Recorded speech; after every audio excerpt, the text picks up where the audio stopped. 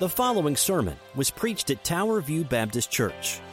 We are a gospel-centered, relationship-driven church that exists to know, grow in, share, and serve Jesus Christ.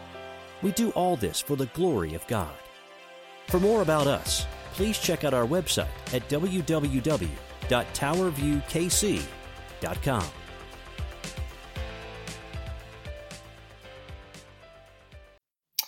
Hi guys, my name is Darren Smith, and we're going to try this again here, and I hope you're doing well. We are here to go through Mark chapter 11, verses 15 through 19, and we are from Tower View Baptist Church. That's towerviewkc.com. We'll put that up on the web here, and you can see that, towerviewkc.com, and we will have that going as well. And so as we go live here, I just want to let you know that we are going through a verse-by-verse study of the book of Mark and have been for some time. And just want to make sure you can hear me okay. So if you can hear this, just let me know. That'd be greatly appreciated. We're going to share this on a couple of our pages personally and quickly as we do. So just 1 second as we do that. We are in Kansas City North at 7301 Northeast 50th Street, just north of Worlds of Fun off I-435 in Kansas City. And so we canceled today, as did many churches, because of weather. It's been kind of a weird morning. It started out with heavy snow, and then it started out with some different sun coming out. It's been a weird day. We're just ready for the time to come for spring. So we're looking forward to that. Hopefully you are too. And so we're going to get started here today. Again, my name is Darren Smith. I'm going to preach this like I would, less discussion, more preaching style. So if you can bear with that, that would be great. And that'll be greatly appreciated. Again, please feel free to share this. If this is a blessing, we're going over Mark chapter 11, verses 15 through 19. Let me pray for us, and we'll get some more people in here as we do. And I'm going to be sharing my screen a little bit so you can see the PowerPoint. So Pastor Nelson is going to be on. If you have questions or comments, he'll be on taking those so you can see the PowerPoint, and me in the bottom right. We'll do this as we do. So let me pray for us, and we'll read our scripture, and we'll get started this morning. Lord, thank you so much for today. Thank you for the opportunity just to have technology to do this. Father, I pray for all the churches preaching your word across the nation today, Lord. Let it be for your glory. I pray that people watching this, especially, Lord, would come to know you, Lord. And I just pray, Father, that in all ways you are lifted high. Thank you, Jesus, for taking care of us. We pray these things in Jesus' name. Amen. All right. Well, again, Pastor Nelson is going to be doing the main comment answering. So I'm going to try and get my screen focused in here. So let me bring up PowerPoint, and I won't see you, but you will see me. So we will start off with that.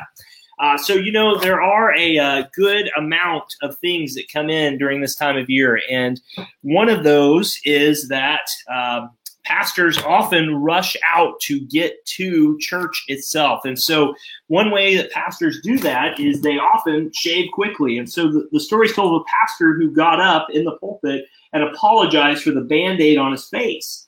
And he said, I was thinking about my sermon while I was shaving and I cut myself. And afterwards, one of the deacons found a note in the collection plate, and it said, next time, think about your face and cut the sermon. And that is often how it goes in churches. We often have an expectation of things, but they're often different than how they are. Well, I'm sure the people of Jesus' day, the religious leaders, perhaps most of all, probably had similar sentiments about Jesus. They had one view of who Jesus was, but they no longer wanted to follow what he wanted to say. And so they would say to him, in essence, why don't you just go away?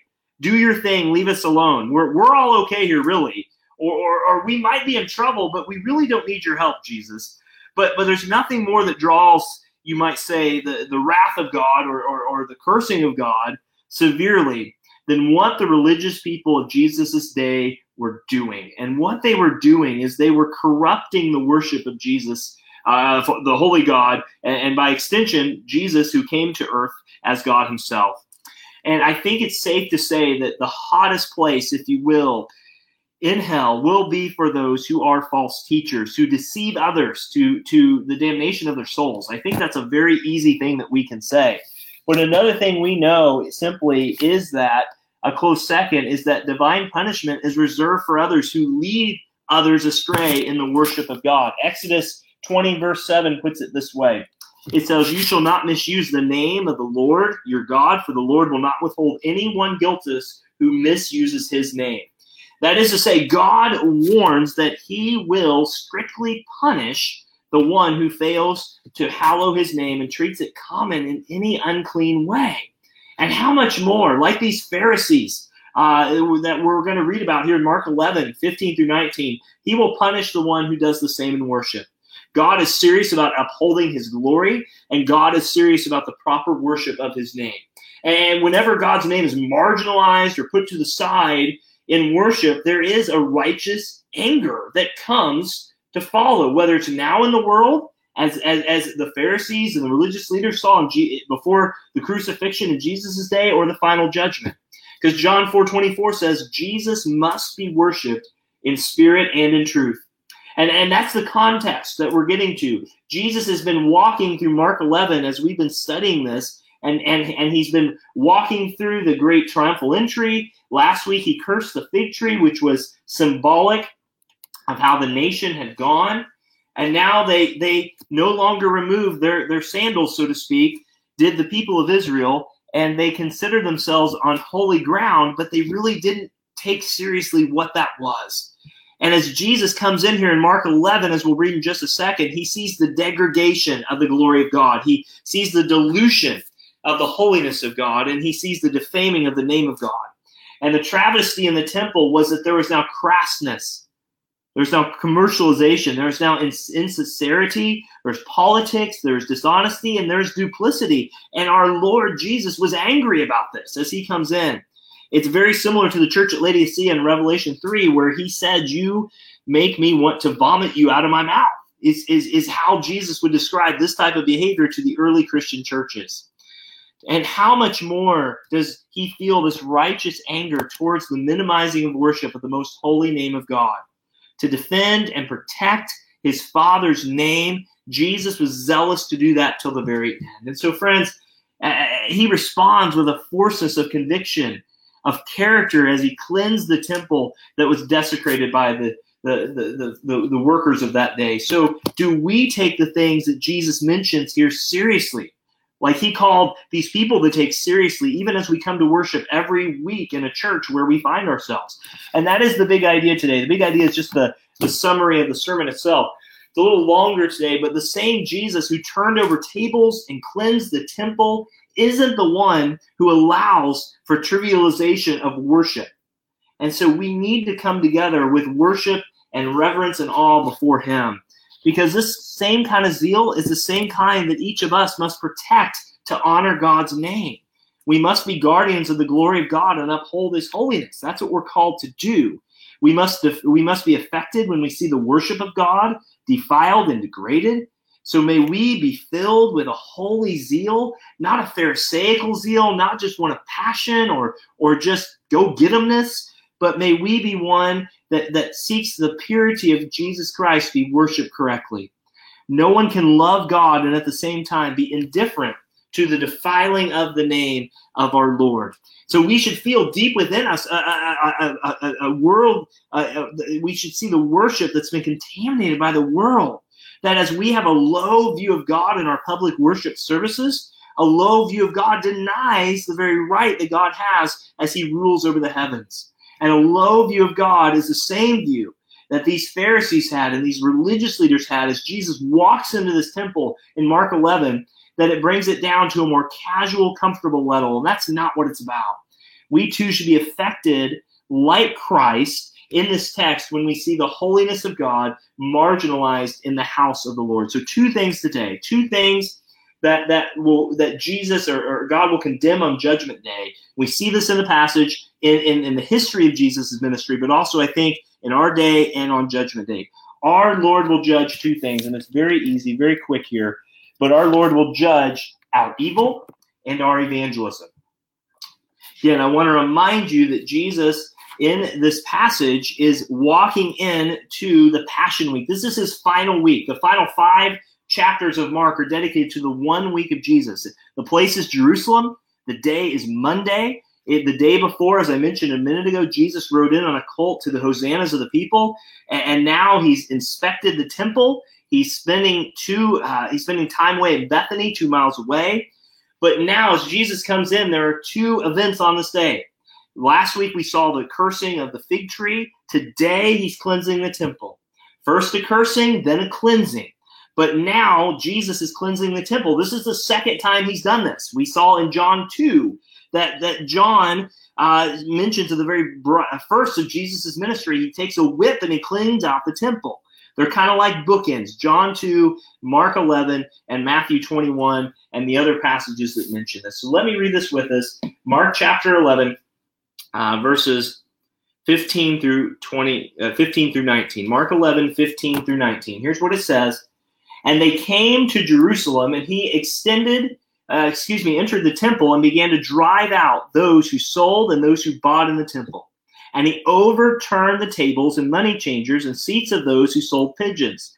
And he would not allow anyone to carry through the temple.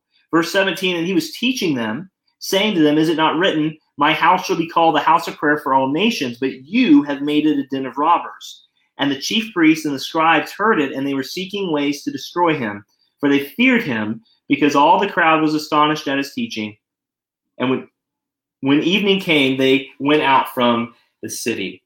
Let's pray today as we start Mark 11. If you're joining us, my name is Darren. We're from Tower View Baptist Church, doing this a little more in style of preaching, less conversational. Pastor Nelson is on as we go through this time. Will you pray with me as we start this morning? Father, thank you so much for your word. Lord, what seriousness we have, even on a snowy day in Missouri, to understand what your word says. Father, bless our time together, whether one watches this from our church or another church, or Father, if it's watched later on, may you be glorified. Father, thank you that you do take seriously your holy name, and so should we. Father, forgive us of our casualness, and forgive us of our comfortableness around the most holy name that has ever been mentioned, and that is the name of you, Lord, the Father, the Son, and the Holy Spirit, the name above all names, the name that every knee shall bow someday, and every tongue on earth, below the earth or above the earth confess, especially that Jesus Christ is Lord. Father, may we do his name honor this morning. In Jesus' name, amen. All right, well, one thing we know from this passage is that, first off, Christ will judge our evil. Christ will judge our evil. It kind of reminds me of the story of Martin Luther as he was in the throes of the Reformation. And in an open letter to Pope Leo X, he wrote this. He said, the Roman Church, once holiest of all, has become the most licentious den of thieves, the most shameless of all brothels, the kingdom of sin, death, and hell. It's so bad that even the Antichrist himself, if he should come, would think nothing to add to its wickedness. And in a supernatural way, this might have been a glimpse of how Jesus felt. Luther wrote that in response to partly of looking at the cleansing of Jesus' temple. But you notice in verse 15, it says that they came into the temple. They came before evening. And again, this was the second entry to the city in the second day. And he entered the temple. This was very intentional. As soon as he entered the city, he seemed to go right away there. And the temple, with all its courts and all its buildings, it takes place in a larger outer court. This episode we just read in Mark 11 of the Gentiles. There's thousands of worshipers here in the time. And just some history of the temple. As you may recall, David desired to build it, but God told him no. It was in your heart, but it was built for another because you're a man of blood. And so Solomon built the temple. It was so amazing that even the Queen of Sheba, it says, fainted when she saw it. Now, the Israelites wandered away, that we know from what God told them. So in 586, the temple was destroyed, first by the Babylonians when they robbed it, then by the Chaldeans in 586 when they destroyed it. And about 70 years later, the people migrate back to Israel just as God said they would, and they complete over time the second temple. This is the one that Haggai the prophet told them to build and to do. And it wasn't as large as Solomon's temple, but it was the house of the Lord. But it was desecrated again in 163 AD, but it was rededicated, as we know, between biblical times by Judas Maccabeus. But now Herod, King Herod, the one who was around in Jesus' birth time, is rebuilding it. And it was no longer considered to be anything but one of the greatest things ever. The entire temple area in the day of Jesus was covered by a massive outer wall that defined the temple area.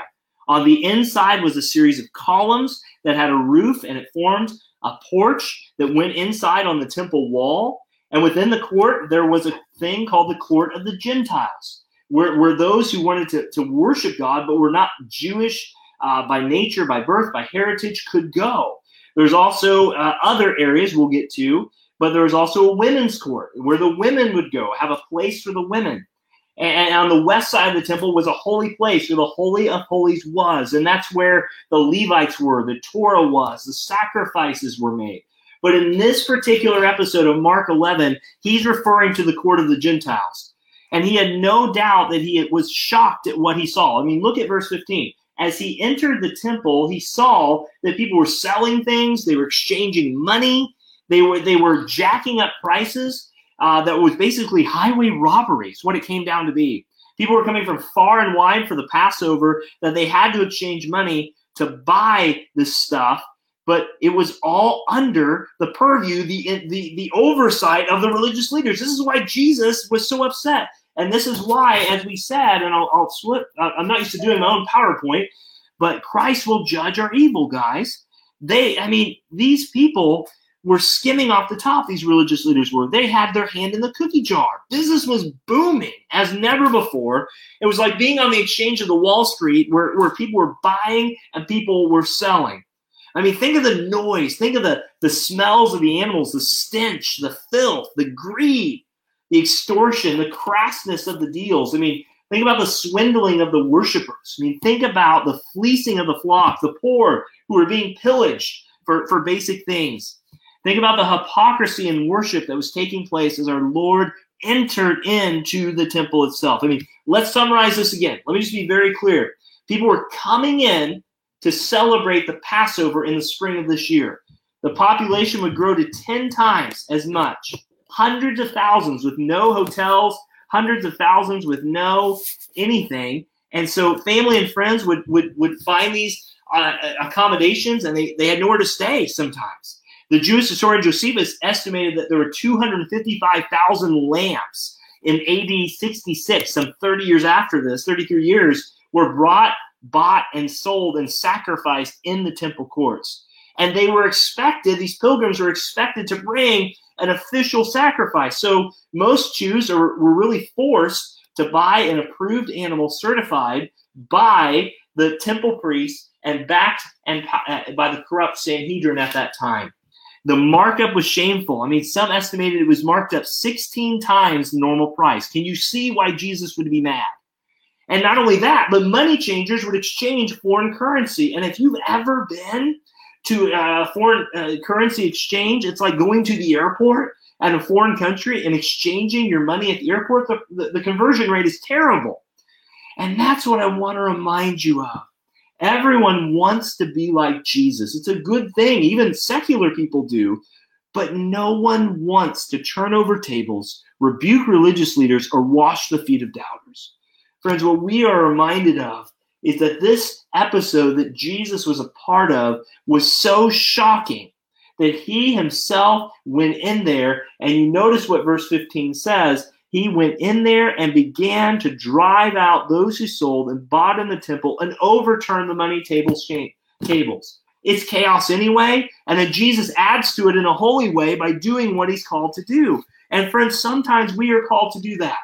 But oftentimes we take this with the wrong motive. Sometimes people come into a church and they see something and they just attack it, and they don't try. They consider themselves to be Jesus himself, and we have to do this with patience. But so often we're either so cavalier or we're so vested up like a suit that we don't move, there's no middle ground for us. And the middle ground is this: Lord, what is it that needs to change in our church? What is it needs to change in our society? Lord, give me patience, give me love, give me wisdom, and Lord, help me to help the doubters, as Jude says, to have mercy on those who doubt, Jude 22. But religious people divide the world into good guys and bad guys. But what Jesus shows us here is that the gospel divides the world into bad guys and those with Jesus. What a shock this must have been to these people. So you see here very easily the atmosphere that Jesus was walking into. Now look at verse 16. From the temple, Jesus now goes in. And he would not allow anyone to carry anything through the temple, is what verse 16 says. He would not allow anyone to carry anything into the temple. He's blocking it off, is basically what he's doing. Now, Jesus was patient with prostitutes. He was long-suffering with tax collectors. He extended much grace and patience to those who were the riffraff of society. But I think it's very clear here that those who had the word of God and should have known much better, who clothed themselves in duplicity, our Lord responds with holy zeal and righteous anger. And he began to drive them out. We're left to assume that as soon as he walked in, he rolled up his sleeves and he got to action. There was a direct challenge to the authority of the religious leaders of Israel. There was no longer a congregation. There was officially a crowd now. And they were not worshipers, they were buyers and sellers. Now, I mentioned a minute ago that John 2 says that when he cleansed the temple, he made a bullwhip. Perhaps he did that here. We don't have that detail. But Jesus, with his own hands, drives them out, not just the sellers, but the buyers also. So in Jesus' eyes, the sellers were too greedy and the buyers were too gullible. William Hendrickson, one of the great commentators of past time, said, sellers, yes, they were guilty of swindling the pilgrims and fleecing them. But what about the poor buyers? These people were too docile, too weak, and accepted the conditions they were in. Far more convenient to bring it along with you and fail to meet the official inspection than to just have the chance to buy what is there. He says the seller's concession had become the buyer's convenience, end quote. Friends, these people had been, Jesus is not only getting mad at the religious people, but he's also getting mad at the people who are okay with what is before them. Now, you say, well, maybe they didn't know how terrible things were. And you could, that might be true to some degree, but I'm sure some did. And again, they were so sheepish with trying to confront these religious leaders that it took Jesus coming to earth to literally do that work. So he overturned the tables. He physically manhandled the tables where the money was being exchanged. This is where that title, number one, you're looking there, that Christ will judge our evil. And he drove out the seats of those who sold doves. These were the men who brought the poor, who when they couldn't afford an animal, they were, according to the law, to buy these things. And Jesus would turn the other cheeks, but when he was reviled, he didn't revile it in return. First Peter says on the cross, when he suffered much in his own person, but when the glory of his Father was at stake and the matter of holiness of the Godhead was at stake, Jesus went into action. Not a time for our Lord to passively endure at the hands of sinners. He went in and took care of business. And when he did this, he would not allow anyone to go through. These were probably people just carrying things, setting up for the Passover, just doing their jobs. But the merchants would use the temple for a shortcut. And Jesus said, no, to get from one side to the other, you're not coming through here. They were showing irreverence for the glory of God in the temple by doing that. So no longer, Jesus says, will the temple be used for worldly means. He restricts even the people cutting through the very temple. He's staking out the house of God, a place where the name of God is to be holy. And friends, this is why it is okay to feel restless in a church, as you see there on the screen, that turns worship into a production and preaching into a therapy session. You are normal. It's okay to feel restless in a church that turns worship into a production and preaching into a therapy session. Why do we say that? We say that very clearly because theology is rooted in, centered around, and focused on a holy God. And if our theology does not lead to the pursuit of holiness, it's not of God. And this is what Jesus is confronting, the very evil that he told them through the Old Testament prophets not to do are the very things they are now doing. And our worship service, if you're from Tower View, as you know, is unabashedly, unashamedly for people who like going to church. Now, if you're visiting or want to visit our church, you are always welcome. Let me be super clear. You're our guest every time you come. But we desire more than anything not to entertain. We desire to grow you in Jesus Christ. And that's not always perfect. We're human. That is the work of the Spirit through the means of grace, through the preaching of the word, the gathering of the saints, things that we usually do on a Sunday morning.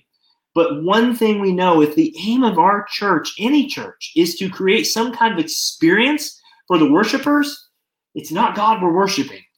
And Jesus would no longer allow this house of God to be used for secular purposes. When the holiness of God was at stake, Jesus voluntarily did this. Now, I know, and I even have a note here to chase a rabbit. There are questions about should a church ever allow a community group to use their place? That's a great question. That's not the purpose of this. I think the biggest angle that Jesus brings in is, are we taking seriously as a church, as a family, as individuals, the very things that God tells us to take seriously, especially in relation to worship itself? All right, let's go to verse 17. Not only will Christ judge our evil, but secondly, Christ will judge our evangelism. Look back at verse 17. Jesus is going to tell you why he just did his stuff. And he was teaching them and saying to them, is it not written, my house shall be called house of prayer for all nations, but you have made it into a den of robbers. Jesus now stands on the authority of what he has done. He's teaching them. This is what he always does. Jesus is teaching. He didn't come primarily to heal. He didn't come primarily to restore Israel. He primarily came to teach about the kingdom of God. Luke 19:47 says he taught daily in the temple. And that verb tense in Luke 19 is a tense that indicates it's not just a short message. He gave a very long-winded message, full of exposition. He taught him how the temple was to be holy, and now it was perverted. And so Jesus qualifies this by going back to the Old Testament. Friend, hear me clearly. There are preachers today, and there are some today who say that we should unhitch ourselves, as the word used, or take ourselves away from the Old Testament. But Jesus himself, how often does he quote the very words that that his Father and the Spirit, the three-in-one God, the Trinity, inspired in the mouths and in the writings of the prophets and those who went before him in the Old Testament? He quotes two texts. He quotes Isaiah 56:7 and Jeremiah 7:9. And these testify how well our Lord knew the Word of God. Yes, he was God fully, but as a man, how skillfully he used the Word of God, and that it was the Word of God, not strategies or methods, and those have their place, but primarily the Word of God coming to bear on the people that he knew would bear fruit. He says, or my house shall be called a house of prayer for all peoples. Not the Pharisees' house, not the scribe's house, not any man's house. It was God's house that was expected to be God's house. It is God's word that was expected to be expounded, exalted, and worshipped. He says it must be called a house of prayer, a place for spiritual activities, not secular activities, a place for seeking God, not a God of the universe, but the God of the universe, for worshiping God and praying to him. Therefore, it was going to be set apart, holy unto the Lord. Different than any ground and geography on the outside, the temple was where the people were to gather. And so stepping into the temple of that time was literally stepping on holy ground. And for God's people to meet with him and to place his glory high. It was not a place to be for worldly treasure or crass materialism. It was to be a house of prayer. And here's the key phrase that I think, number 2, Christ will judge our evangelism comes from, that it comes from for all nations. Remember that Jesus is in the court of the Gentiles. A Gentile is anyone who's non-Jewish. And it was incumbent on Israel to bring them to the court of the Gentiles. Israel was supposed to be a light to the nations. They weren't supposed to be a holy huddle unto themselves. And there's always evangelistic overtones to bring the nations, to bring the Gentiles, bring them joy and salvation that they had by knowing their Father. And what was being brought was not lost souls, but worldly means. And this is why, as you'll see on the screen, we are to go to the nations. We are to send others to the nations, or we disobey. Jesus left no middle ground. Jesus himself has torn down the wall between Israel being the only access to God and now allowing, as it is, all of us who by faith in Jesus alone call upon his name can now be saved. So friend, let me ask you, how are you participating in Christ's great commission to take the gospel to the nations? What is it costing you? Where is your sacrifice? Have you allowed a subculture of American Christianity to dictate who, what, when, where, and how you serve Jesus Christ? Or have you allowed the Word of God to judge those things for you? Some people spend more money on grooming their dogs and their cats than they give to the mission of God in the local church and a thing. And we should be ashamed of that. Do not give in. Do not hold back. Do not turn back. Do not be afraid. Believe God. Live a righteous life. But take the gospel to the nations. Christ was judging this group for their irreverent worship, for their evil in worship. That was point number one. But he is also judging their evangelism. He's telling them, guys, this place is not a place for exchanging money, for selling things. It is a place that people who don't know me can come to know me. I mentioned a minute ago that we need as a church not to make a worship production. We need to be about the reverent name of God. But churches, can I ask you, church members, are we, as people come into our churches who aren't part of the usual gathering on a Sunday, do we allow ourselves to be open and transparent before them and welcome them in? We should. 1 Corinthians talks about in the spiritual gift chapters in 1 Corinthians 12 through 14 that unbelievers are welcome in worship. Anyone who's an unbeliever is always welcome to worship with us so that they can see how holy we take his name, and so that even sinful as we are, they can see our lives and do this. But he tells them, but you have made it a den of robbers. You are misusing the house of the Lord. He's quoting Isaiah 7:11 there. And Jesus is indicating that these religious leaders, by calling them robbers, by stealing from God himself. The picture here is one of a mountain road that has thieves and caves on the road. And as you make your way up and everything seems good, there are high walls around you. And then at a moment's notice, unannounced, the robbers pounce on you, beat you up, and take your money and leave you hurt almost for dead. It's very similar to the story of the Good Samaritan, if you recall that. But Jesus is basically calling these Israelite leaders that they are basically, he's calling them terrorists, he's calling them thieves, he's calling them robbers, he's calling them glory stealers, because they are preying on innocent people to do their worship. What a shame it would be that as pastors, this is why we are warned so clearly in 1 Timothy 6 as leaders of the church, in 1 Timothy 3, to not be about sordid gain, I think is the old King James. We are commanded as pastors not to go into the ministry because of the benefits that come with the ministry. Look, at Tower View, our church takes care of us very, very well. We are well taken care of, and we thank God for that, for so many faithful people who pray, who give, who serve. And guys, we love you all so much. But what a shame it would be for any pastor, myself included, that if we treated the very calling of being a pastor as a way to financial gain, financial opportunity, to prey upon people who trust you. Friends, that is the evil that Jesus speaks of right here. He was not preaching to the choir. He was boldly, courageously, heroically taking on the establishment that was the Israelite church, the Israelite nation. That old story, the emperor has no clothes, was basically what Jesus was calling the bluff of right now. Malachi 3:1-3 says that we should call a spade a spade. And I thought I had it up there, but I guess I didn't. But I'll read it to you as we get near the end here. But God says, behold, I send my messenger, and he'll prepare the way before me.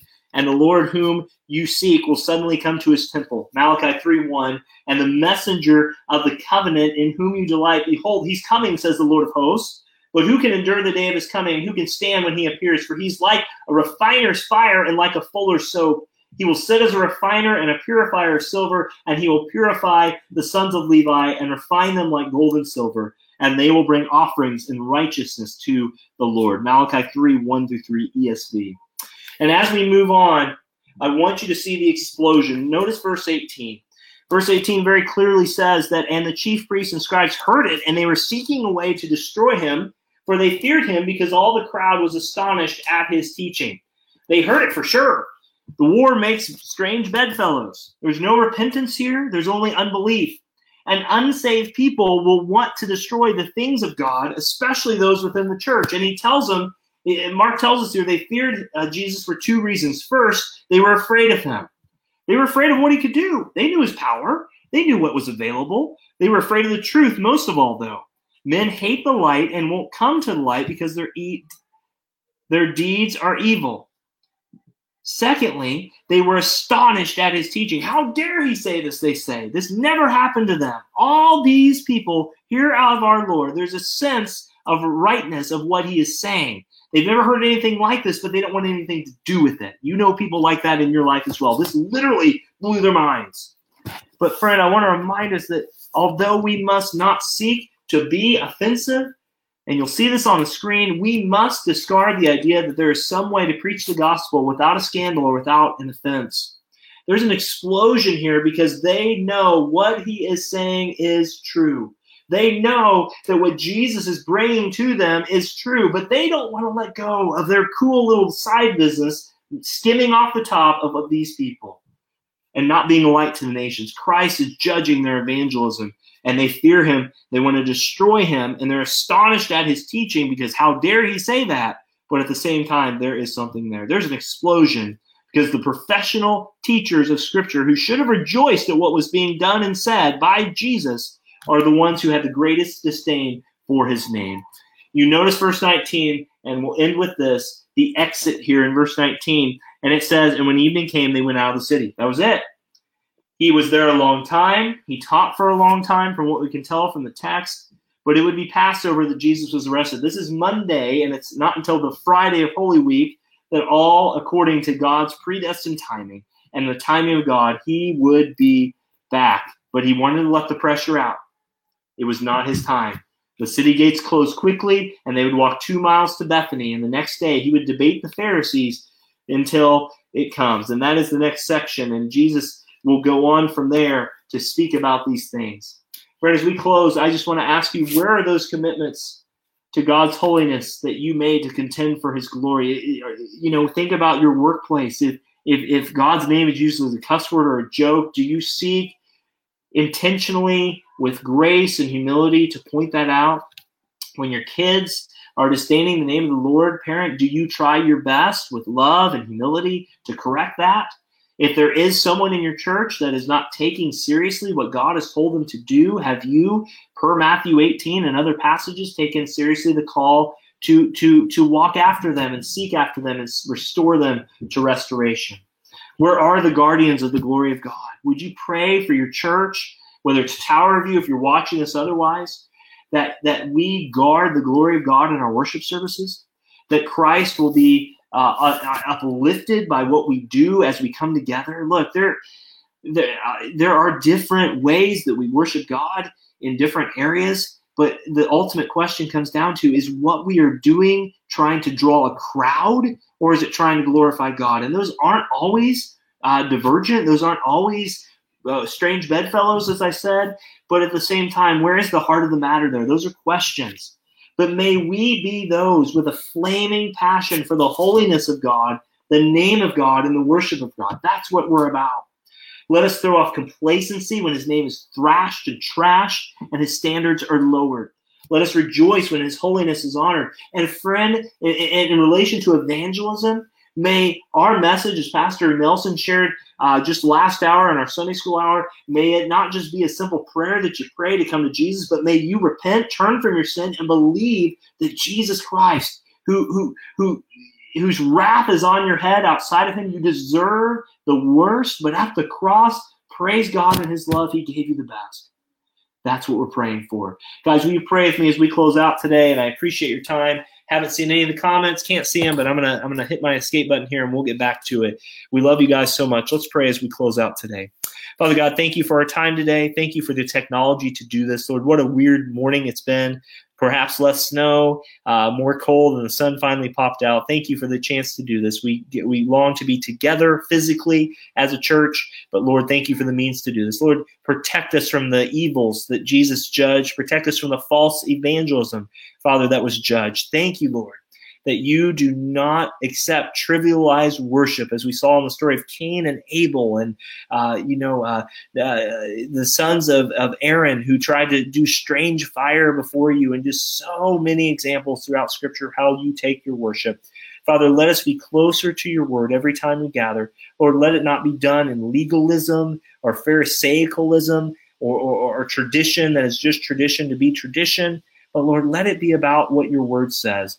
Father, I pray you apply that to our hearts, our families, our lives. Thank you for Jesus, who loved us, who cares for us, who takes our burdens even now. We pray these things today in Jesus' name, and we say amen. All right, guys, love you all so much. Thank you. And I'm going to bring this back to just me here, I think, if I can. And there we go. And now you get to see what's on my screen. But, guys, we love you all so much. Thank you for your time. Thank you for being here. And we look forward to this. If you have any more questions, you can find us at towerviewkc.com, and we'll post this online later. It's lunchtime at our house, so we're getting ready to put kids down for a nap and do those things. Hope you have a wonderful day. Thank you for joining us, and we will see you next time.